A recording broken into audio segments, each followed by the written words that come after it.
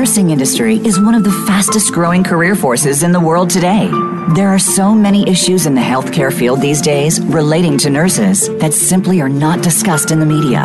Welcome to Once a Nurse, Always a Nurse, exploring the world of nursing with Leanne Meyer. Our program will help you with the most relevant information if you're in the nursing field or are planning to enter the industry. Now, here is your host, Leanne Meyer. Hello, you are joining us again for Once a Nurse, Always a Nurse, and this is Leanne Meyer. And I am very happy to be able to have a wonderful guest with us today. Our topic today is going to be healing traumatic nursing experiences. And my guest will be Marianne Rich, and I'll introduce her in just a minute. I just wanted to kind of bring us in here with, we're all familiar with the PTSD effects that our military experience has had on the men and women in the military when they have been in active war zones. But we don't often think about the nurses who are there treating those military personnel. So Marianne Rich is both a nurse who served in Iraq and a nurse who has experienced many traumatic decisions in her everyday work. And she has some interesting thoughts about those. So we will examine the effects of psychological trauma on nurses in both arenas and what can help. So thank you for tuning in. And I want to welcome Marianne Rich. Thank you so much for joining us today. Could you tell us a little bit about your background and how you got to be where you are? Oh, yes. Well, thank you for having me on today. And, I've been a nurse for about over 40 years. I started out initially as an Army nurse during the Vietnam era, and then I stayed in the reserves throughout my nursing career until I retired from the reserves. I initially worked in the intensive care areas. I did some home health care. I did hospice. Had a brief break where I did pharmaceutical sales for a very short time period and then went back to nursing. I then went into the operating rooms and did management in the operating rooms. And in my last year of the reserves, I was deployed to Iraq, and where I was the chief of the operating room and also for the central processing unit, and also a liaison for the provincial reconstruction team. And then after I got back from Iraq, I was operating room manager where I opened some operating rooms. Then I went into the quality department and managed the quality department. And now I've decided to wind down and work as a clinical nurse educator. And that sounds like a wonderful plan, and you must have a lot to be able to share with the nurses.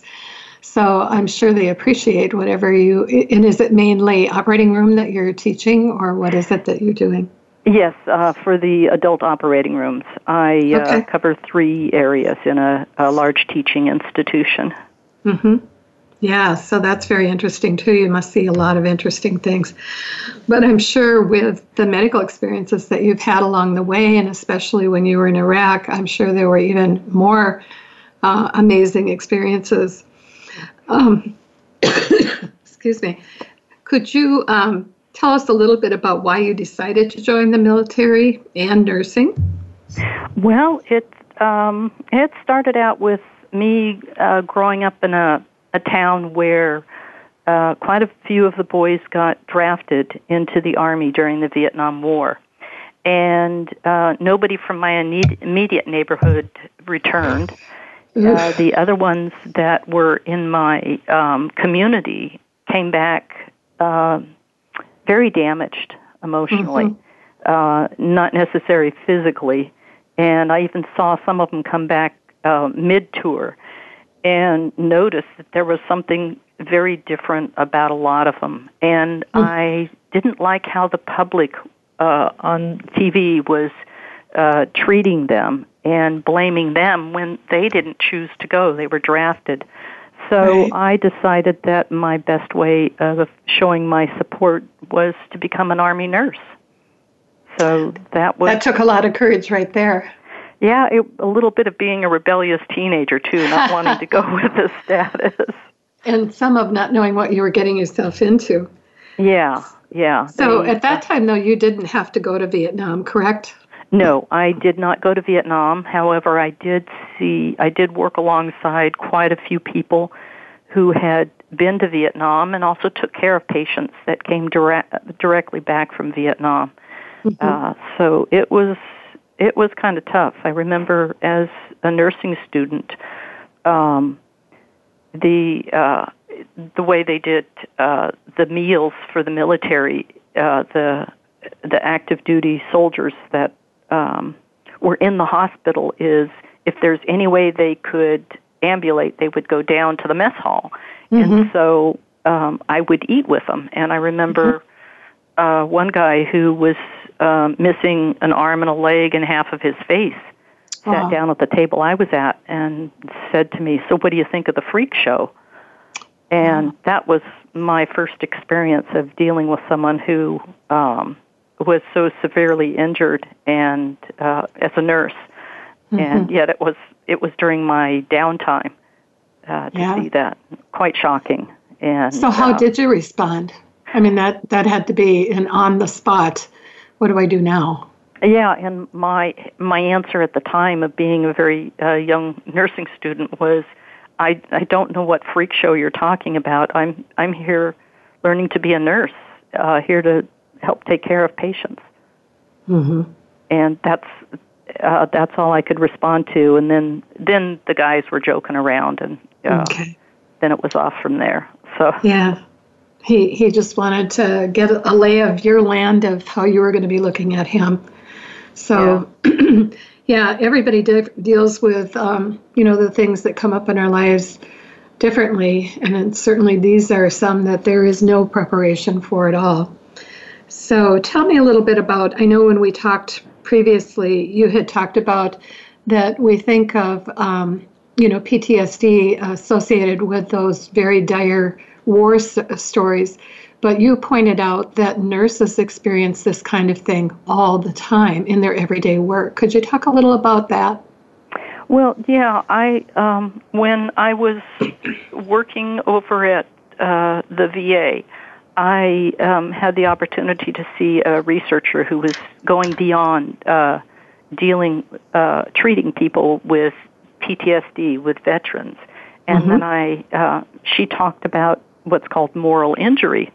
And so I actually took the opportunity to go talk to her and said, is this, it's looking at the definition of moral injury, which I'll try to boil it down to the best I can, is when you are involved with either seeing someone die or severely maimed, and it's either through your actions or through maybe something that you did not do that caused that to happen to the person. You can become morally injured, meaning that you feel some responsibility towards that, and the person ends up having a tremendous amount of shame and guilt.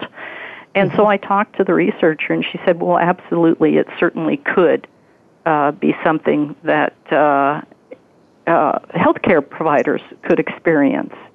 And I've seen it happen in healthcare providers where there's a medical error that happens, or someone is involved in an event and they don't speak up, or sometimes in the mass casualties that happen. You're having to triage people, and we don't do it so much in civilian life as we do in the military, where you have to label people as expectant, which we did happen.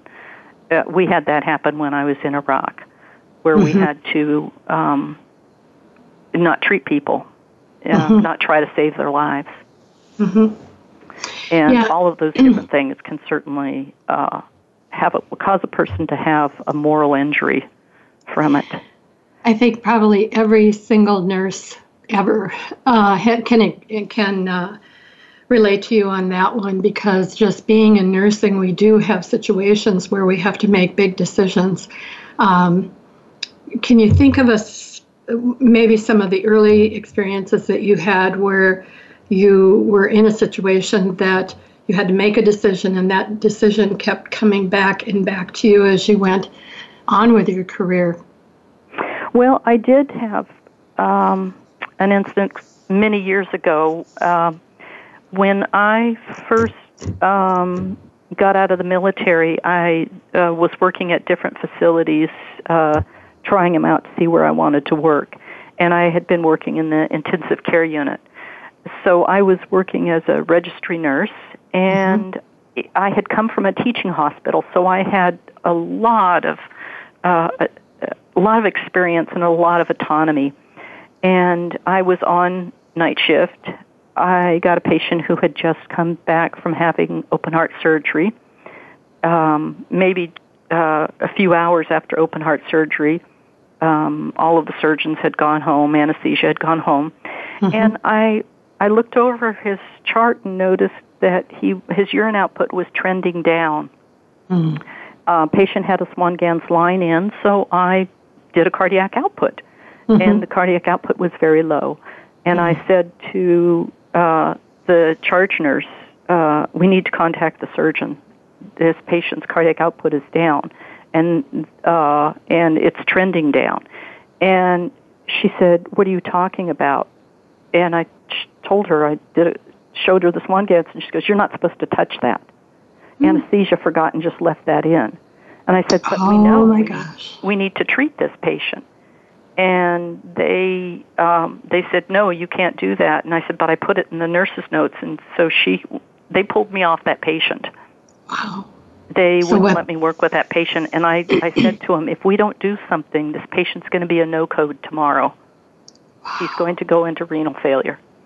And that ended up happening. I went back the next night, and of course they didn't give me to that patient, but he was a no-code, and they were letting him die. And I was very upset because having been in a teaching hospital, I saw that they could have saved that person, but this was a community hospital that didn't have that type of care.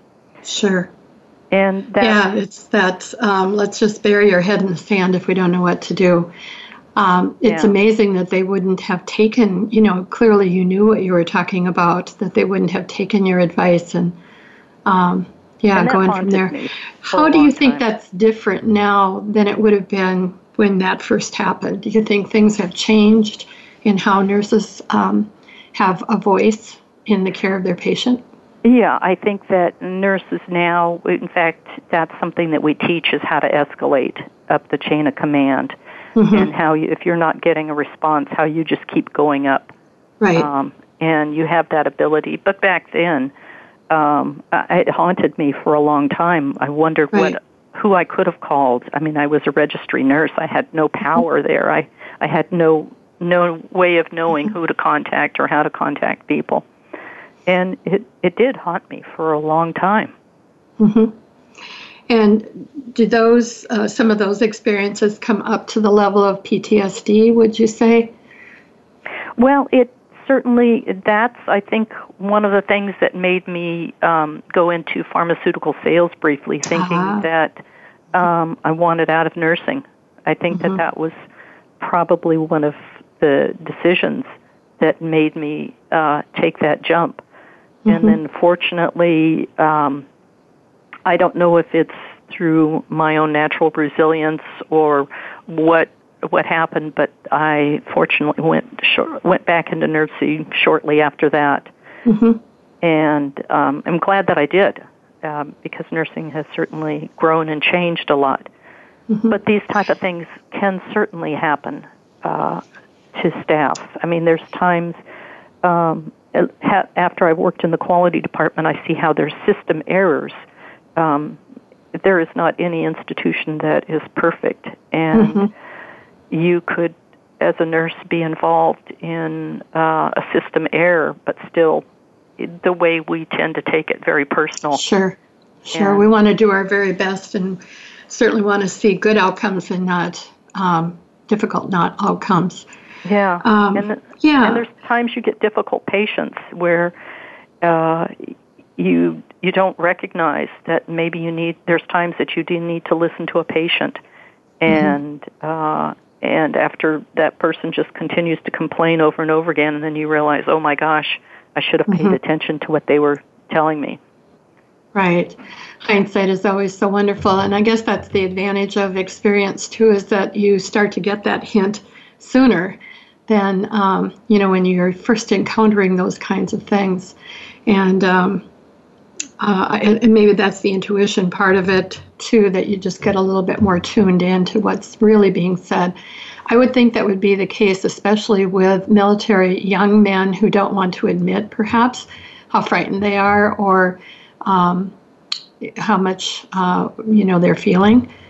So it looks like we're getting toward a break here, and I'd like to take a break now so that we can have a fresh start when we come back from the break. So this is Healing Traumatic Nursing Experiences with Mary Ann Rich, and I am so glad that everyone is listening in. And I hope that you will also be thinking about what experiences you might have had and what helped you in those when we come back from the break.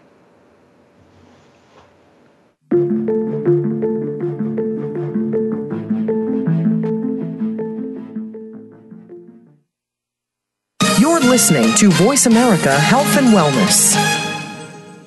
Now there's a new destination for video content, voiceamerica.tv, just like our radio channels and so much more. Voice America Variety, Health and Wellness, Business, Sports, Green Talk, Power Up Motorsports, and Seventh Wave Network now have their own video channel components. Plus, check out exclusive programming, including movies, music, educational courses, science and history, current events, and short features. High-definition, premier quality programs available 24/7. voiceamerica.tv. If you think you've seen online TV like this before, let us surprise you. Take us on the go. It's even easier now. The Voice America Talk Radio Network has launched our mobile app for iPhone, Android, or BlackBerry. Visit the Apple iTunes App Store, BlackBerry App World, or Android Market to download the app powered by Aircast. It's free and no registration is necessary. In minutes, you could be enjoying your favorite Voice America Talk Radio host, no matter where you are, in the car, out and about, while traveling, or anytime you can't be close to your computer. Catch up on the archives you've missed or discover new shows on the spot. Search Voice America at your favorite app store. Tune in to the Voice America Variety channel on the Voice America Talk Radio Network. Voice America Variety broadcasts a diverse array of topics, reaching a global community. Our experts come from all walks of life, and the topics they discuss are everything from current events, arts and entertainment, leadership, parenting, relationships, self-improvement, career advice, and a variety of other topics. Check us out today. You're sure to find something of interest. Voice America Variety. Talk on today's hot topics. Have you had a chance to check out Voice America's online magazine and blog, Press Pass? If you love our hosts and shows, check out articles that give an even deeper perspective. Plus topics about health and fitness, movie reviews, philosophy, business tips and tactics, spirituality, positive thought, current events, and even more about your favorite host. It's just a click away at vapresspass.com. That's vapresspass.com. VA Press Pass by Voice America. All access, all the time. A fresh look at today's health. Voice America Health and Wellness.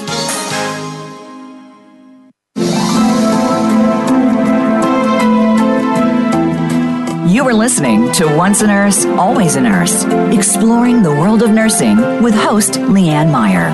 To reach the program today, please call 1-866-472-5792. That's 1-866-472-5792. You may also send an email to leannevoiceamerica@gmail.com. Now, back to Once a Nurse, Always a Nurse. I'd like to thank everybody for returning to the program. We are talking about healing traumatic nursing experiences with Mary Ann Rich. And we've been just kind of going over a little bit of her experience and her early experience, and then some of the things, the choices that nurses have to make all the time that can give what we call moral injury, and we'll talk about that a little bit more later too. But I'd like to bring us up to your experience in Iraq. Marianne, and just kind of explain a little bit about that, what that was like for you, and what kinds of symptoms that people experience when they start to develop PTSD. Okay. Well, most people, most of us who were deployed, didn't matter what your age was. We were told ahead of time about that PTSD is something and that could happen to us, and we drilled quite a bit in practice and prepared for all types of war scenarios. But they never really prepare you for the actual emotional component. And some of the things that added to it were that we were working 12-hour shifts when we were over there, and frequently without any days off at all. And in my area, the operating room, we were very short-staffed on nurses, so it wasn't uncommon that we'd have say 2 weeks of 12-hour shifts, and then a mass casualty had come in, and we'd have to come in the middle of the night, and we'd have to work until the cases were done. And I even had to put the nurses on a sleep schedule where they would take a break. I would give them a 2-hour break, and they were to go take a nap. And I did that approximately every 6 hours. And we operated like that for several days on end, where that's all we got. We're 2 hours sleep every 6 hours. And so that just kind of wears you down. When you don't have enough sleep, you get a little bit exhausted. A little bit. Yeah. I think about some of the times I was doing 12 and 16-hour shifts in just like a weekend over 4 days or something, and it would take 2 or 3 days to recover from it. So I can't even wrap my brain around how much that was. Yeah, so, and I think of one time that was very, very difficult was when we had some Iraqi soldiers that were brought in. A person ran what's called a vehicle-borne IED that was filled with petroleum and ran it into their building and trapped them inside, and it exploded and caught on fire, and just throwing the petroleum everywhere. And so we got a tremendous amount of Iraqi soldiers in that were severely burned. And that was one of those mass casualties that I had talked about earlier, where we had to label some as expectant. And so we couldn't do anything for them. We knew that they had too great of percentage of body burns. And at the time, our operating rooms weren't busy with those patients. So I had all of my staff go out and support in nursing duties and other ways on the units where they were trying to take care of patients. And I went over and helped take care of the expectant patients. So I carried syringes of morphine and would just sit with an interpreter and touch them and talk to them and give them morphine, as I knew that they were sitting there dying. And some of them asked, "Am I going to die?" And I had to tell them, "Yes, you are." And they would ask me to help pray with them. So it was sort of difficult because you don't expect that in a hospital. And you certainly don't see that type of thing stateside where unless you're in a mass casualty. And I don't know if any of the listeners have had that type of experience before. And actually, that type of experience is increasing, with all of we talked earlier about climate challenges and, with the hurricanes and the fires and all the things that seem to be happening, drought and various different things that are causing some pretty extreme climate reactions. There are a lot of nurses who are getting pulled into situations they've never, ever been in before, plane crashes and different things like that go along with that. So, say just a little bit about how you do the triage when people are coming in. What you said expectant, which should mean, I assume, that they're expected to die. Yes. So when you are the person that's doing that triage and saying you live and you die, how does that work? How do you make those decisions? Well, that's it's usually a physician or a nurse practitioner that's doing it, and they go right into the initial staging area, and they have to quickly assess, for instance, those patients that were burned. Quickly run through what their body percentage area is, and they had already had a discussion among the people doing the triage at what level what body percentage we would not treat. Or when we say not treat, we would not try to save their lives. We did treat by giving them morphine, but we also had to plan to ship them out as soon as possible because we could deplete our supplies very easily. So they would be shipped where then? They would have been shipped out to one of the local Iraqi hospitals, which really weren't very much at all. They at that time they did not have very many physicians. They didn't have any nurses. Really, they'd be sent to a facility that would they would just put them in a bed and expect the patient's family to come in and take care of them, or they would just lay there till they died. Right. So talk about how the impact of this is on the nurses, especially those horrendous shifts when you aren't sleeping, you aren't eating, and you're under extreme duress. How does that impact the nurses? Well, it certainly causes an emotional scarring to the person because as a nurse you always want to help patients. So they can get not initially, but sometime shortly after, get very depressed, and that's what we kind of watch for. I tried to debrief my staff as much as possible, have little sessions where we would talk about it and how they felt, ask them, what do you think we should have done differently? And of course, it was always, I think we should have tried to save them all. We should have tried to treat them all. Sure. But,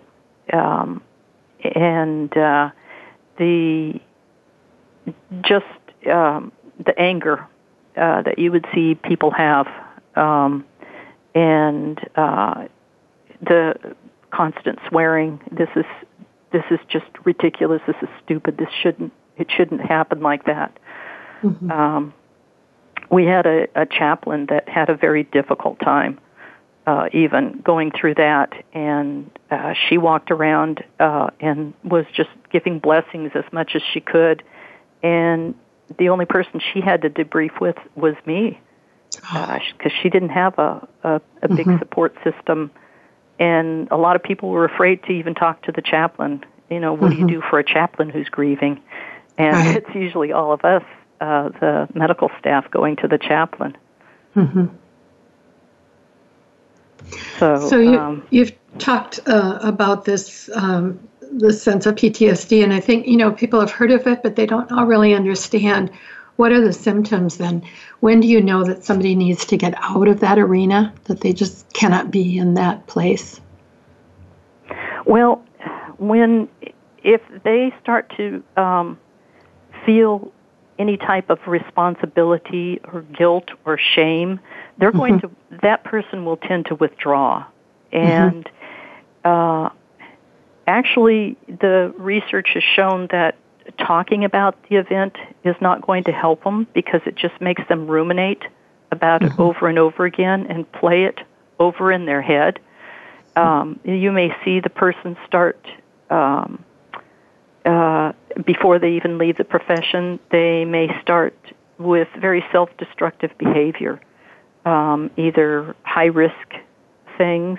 They may start using more substances, starting with drinking or pain medications. So they'll try to self-medicate.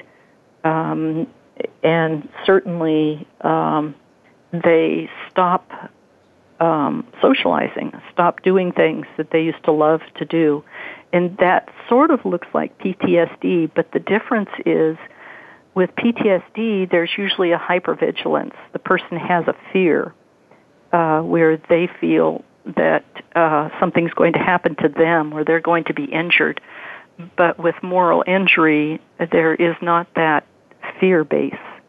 And it's just a terrible remorse that person is going through. Mm-hmm. And if they don't get treatment, they can become suicidal. Mm-hmm. And that's the frightening thing, is if you see someone who is doing suicidal behavior or someone who even attempts suicide, you know that something is deeply bothering them. And then what? If you notice this, you know that they're having a problem, the person is not open to going somewhere and getting help or talking about these things that just feel so overwhelming to them. I guess I'm assuming this might be more happening after they get home or after the traumas are not ongoing, or do you see that also in that ongoing stage? After the events have happened, you'll notice that the person is definitely very withdrawn and acting very depressed. And some of the things that you can do with people or that they can do themselves is to start having sort of a gratitude list of things that they're grateful for. Not necessarily talking about the event. Like I said, that just causes them to ruminate. But they need to start doing self-forgiveness. And in the research that was done at the VA, Dr. Shira Megwin had wrote about it, that she actually has them work on writing assignments on empathy, and sometimes being in groups of other people in which they show empathy towards another person. They are actually by telling that person, no, it's okay. You did what you could. You did what you knew how to do, and with the others accepting them, they're getting compassion and forgiveness in a way, and maybe writing exercises on forgiveness, doing acts of kindness, helping others is one way. You want to build up your positive things to balance out the negative, and doing sort of a cognitive behavioral therapy where you recognize that just because something is starting to look similar, it doesn't mean that the entire event is going to be recreated and happen all over again. Mm-hmm.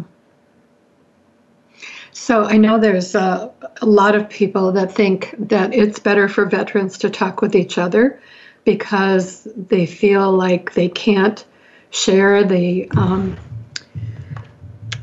what should I say, the nightmares that they've gone through, for the fear that the other people would either reject them or wouldn't be able to handle what they're saying, or they might actually be inflicting upon this other person the tragedy, that feeling of what can I do? There's nothing I can do. So is it talking to people other than veterans? Is it talking with veterans? What seems to be the best help? Well, you would pretty much need to be in your own community of people that would understand your history. So for veterans, it works to talk with other veterans. If this is in the nursing profession, everybody has stories within the nursing profession in which they've seen things that they didn't like the way it was going, and nurses can support one another. They have an understanding of what happens. I did have an incident when I was in Iraq in which I was with a nurse anesthetist who picked up a syringe and thought he was giving more fentanyl, and he actually ended up giving a whole syringe of epi. Oh. And the surgeon was angry. He said, "What'd you do? The heart rate's going up, the patient's bleeding." And so he tried to, he panicked and tried to counter it, and the patient ended up coding. Mm-hmm. And I got the anesthesiologist to come in and relieve after the code, and I stayed with that nurse anesthetist afterwards, didn't leave him alone, and just talked with him because he was certainly at risk of moral injury at that time. So we just sat and we talked. We talked about all the good things that he's done in the past, and actually came up with sort of a plan of what he could do to prevent that from ever happening to anybody else, which is always labeling your syringes. Mm-hmm. So we started. I helped him support in starting a campaign, and that's other things. A lot of times when something happens, especially if it's a system error, that person could be very key in being the promoter of new actions, new activities, and having that type of energy and going out and helping others and starting, like I said, a campaign. Yeah, I agree. Again, helping others, that, reminding of the positives. It's so true in so many areas, but certainly in these areas. We're going to take another break here, and we will be back in just a few minutes. The title of today's topic is Healing Traumatic Nursing Experiences. We're talking with Marianne Rich, and when we come back, we're going to talk more about some of the healing things that can be done. Certainly, if there's anyone who has experiences you'd like to share, please feel free to call in at 1-866-472-5792. We would be happy to hear from you. Thank you very much.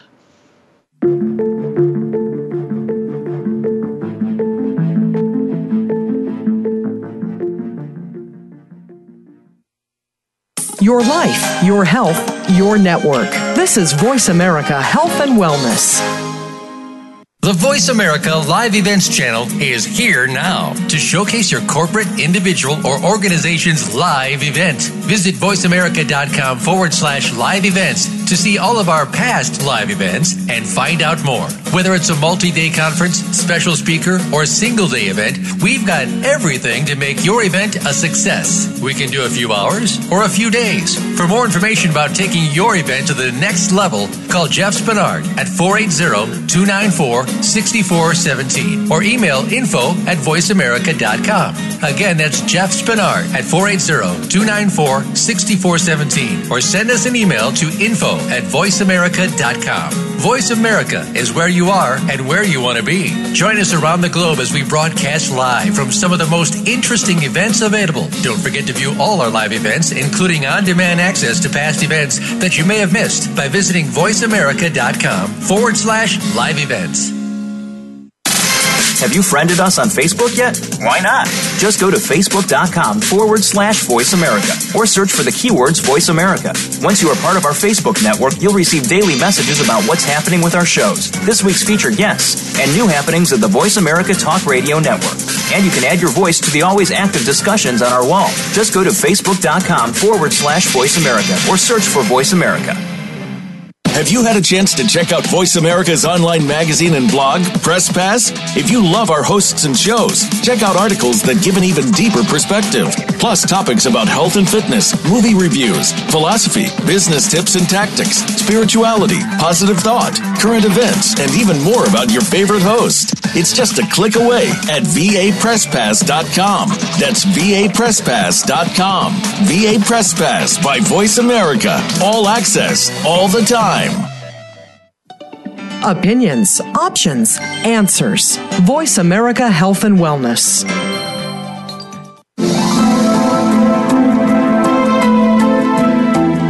You are listening to Once a Nurse, Always a Nurse, exploring the world of nursing with host Leanne Meyer.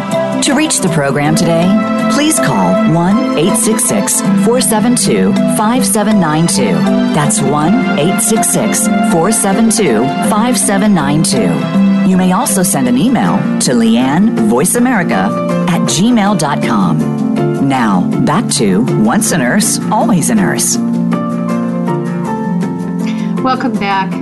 We've been talking with Marianne Rich today about healing traumatic nursing experiences. The thing that I especially appreciate about this is Marianne's concept of moral injury. So we think of the big things, the big events, going to war, the traumas that you see there, even the traumas that we see now in everyday life with some of the tragedies that happen around us. And so it doesn't have to be just those big things. It can be smaller things too, that it's whatever it is that keeps us, well, you use the word ruminating about it, where it just keeps going around in our head and it's all negative. So talk a little bit about that also, in how do we stop that voice in the head? Well, This, like you said, it could happen with anything, medication error that happens, or a delay in treatment, or even wrong site surgery through a system error. Any of those things can certainly cause it. And the ruminating means you're playing it over and over in your head. And what really helps bring you back to the present is doing sort of a mindfulness type exercise. You can do those in very easily within just a few seconds, such as the mindfulness breathing exercises of breathing in to a count of 4 and exhaling to a count of 4. And that brings you right back to the present. Or you can kind of scan your body and see where you feel tension. Those type of things actually help with breaking that past thinking cycle. One of the things that I've gotten into is doing meditation. And I make sure that I do that twice a day. I do it first thing in the morning and then later on in the afternoon for about 20 minutes. And I find that a very beneficial thing for keeping me present. Many people hear about meditation, but they think of just being silent. And of course, they think I can't possibly sit still for 20 minutes and be completely, not thinking of anything or doing anything. So say a little bit more about the type of meditation you're doing and what does it actually look like? Well, I do what's called transcendental meditation, which is a mantra meditation. And my therapist that I had seen when I got back from the war had introduced me to doing meditation and suggested starting out with just doing any kind of nonsensical word or something, and had me start out doing just 5 minutes at a time, and then you build up. And 20 minutes is really the ideal. You don't need to do more than that when you get to it. But there's times where you don't have 20 minutes, and you know that you're going to be going into some type of a stressful situation, so you can just do a brief 2-minute meditation, whether it is focusing on a word or a sound or focusing on your breath. Any of those type of meditations really help you with resiliency and bringing you to the present. How do you deal with the distractions then? There's always some distraction that, you're just getting down. I have 3 words that I use. I also do a meditation in the morning and evening. That is a specific chant from Soka Gakkai International. It's a Buddhist group, and we chant Nam Myoho Renge Kyo. So saying something that has meaning to us, I know is important, but there's always distractions. It feels like, I'll sit down and say to myself, I'm going to sit. I'm going to deepen my sense of well-being, and I'm going to manifest something positive before I leave here. So I can, get started really well, and then, your brain just gets taken off in 12 different directions.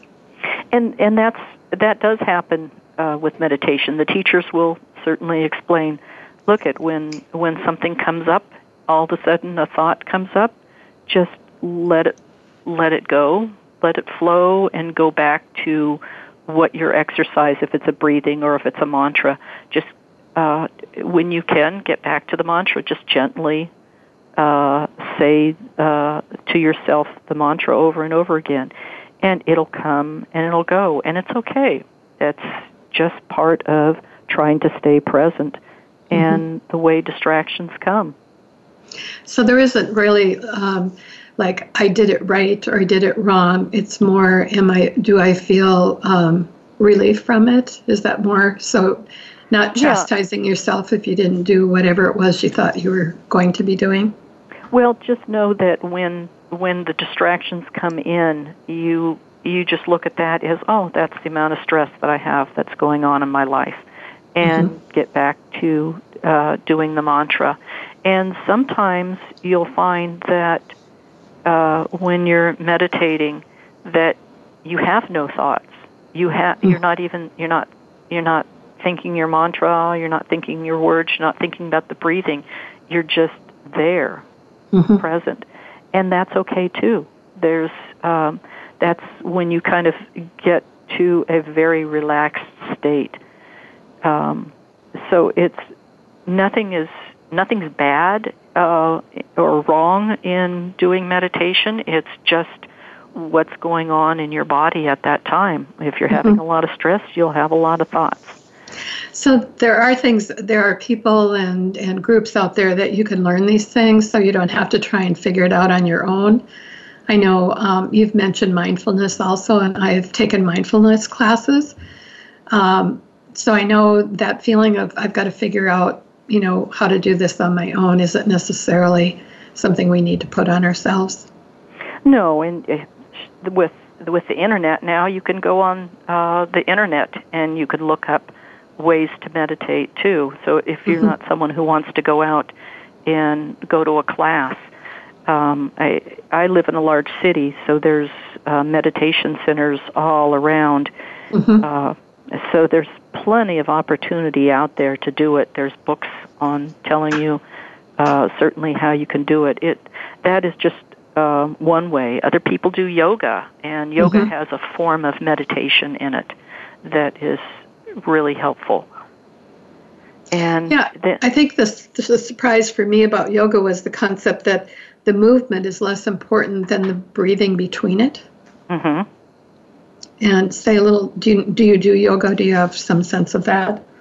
Yeah, and of course, as I've been aging, I can't do as much of the positions, but that's okay. You just breathe and find that, a little bit of breathing, and I can move a little bit more than I used to be able to move.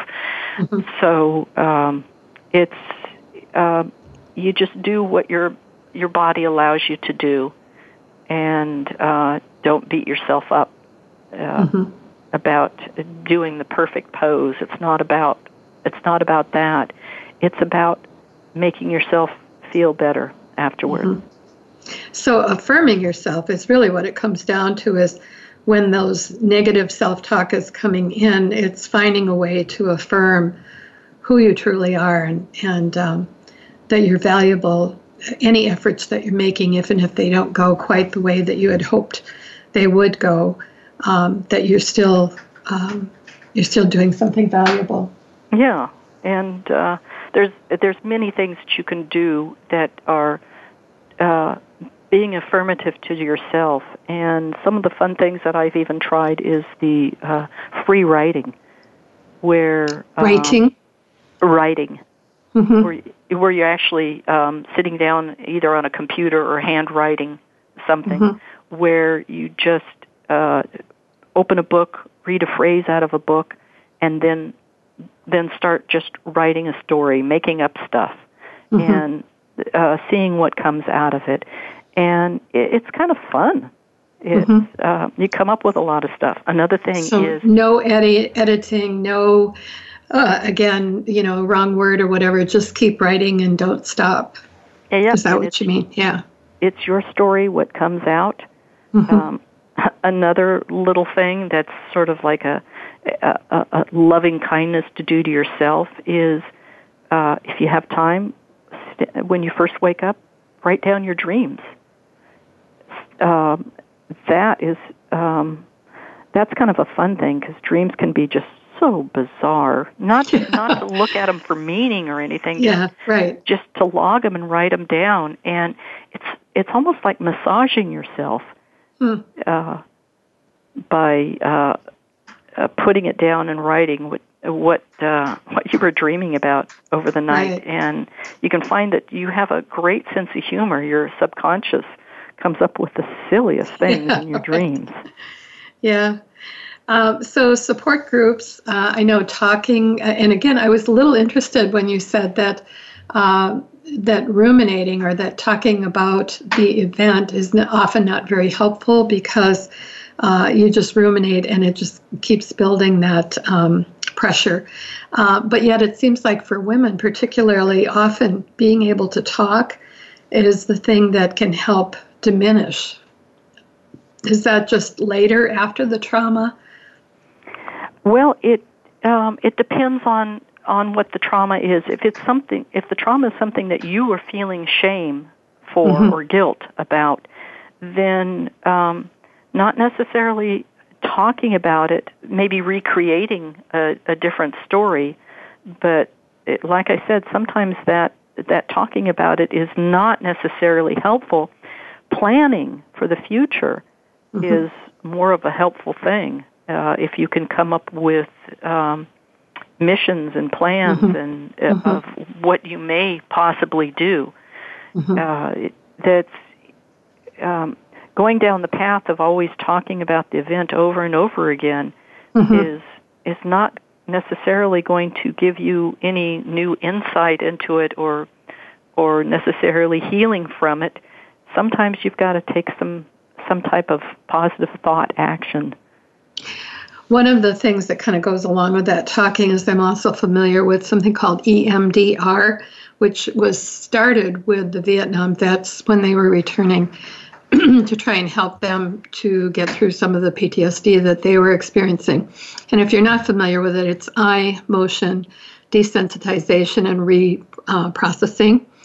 It's basically, it has some talk element to it, but the main aspect of it is that you're having some sort of a trigger signal going from one that helps move from one side of your brain to the other. So many people will use some sort of an electrode in one hand that buzzes in one hand, then the other hand, or eye movement where you'll watch some dots go up and down on a screen.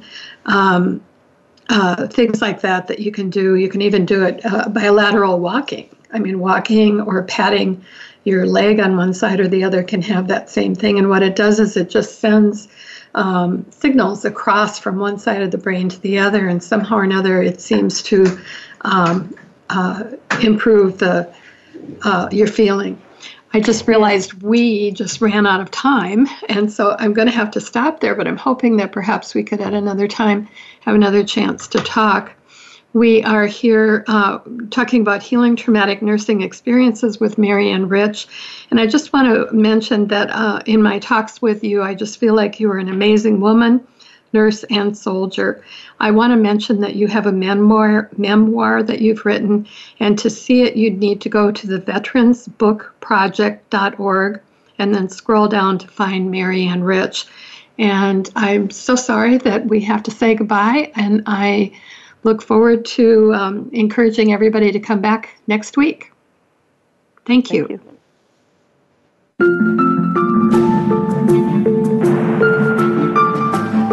Thank you for listening to Once a Nurse, Always a Nurse, exploring the world of nursing with your host, Leanne Meyer. Be sure to join us again next Monday at 10 a.m. Pacific Time and 1 p.m. Eastern Time on the Voice America Health and Wellness Channel. Have a productive and insightful week.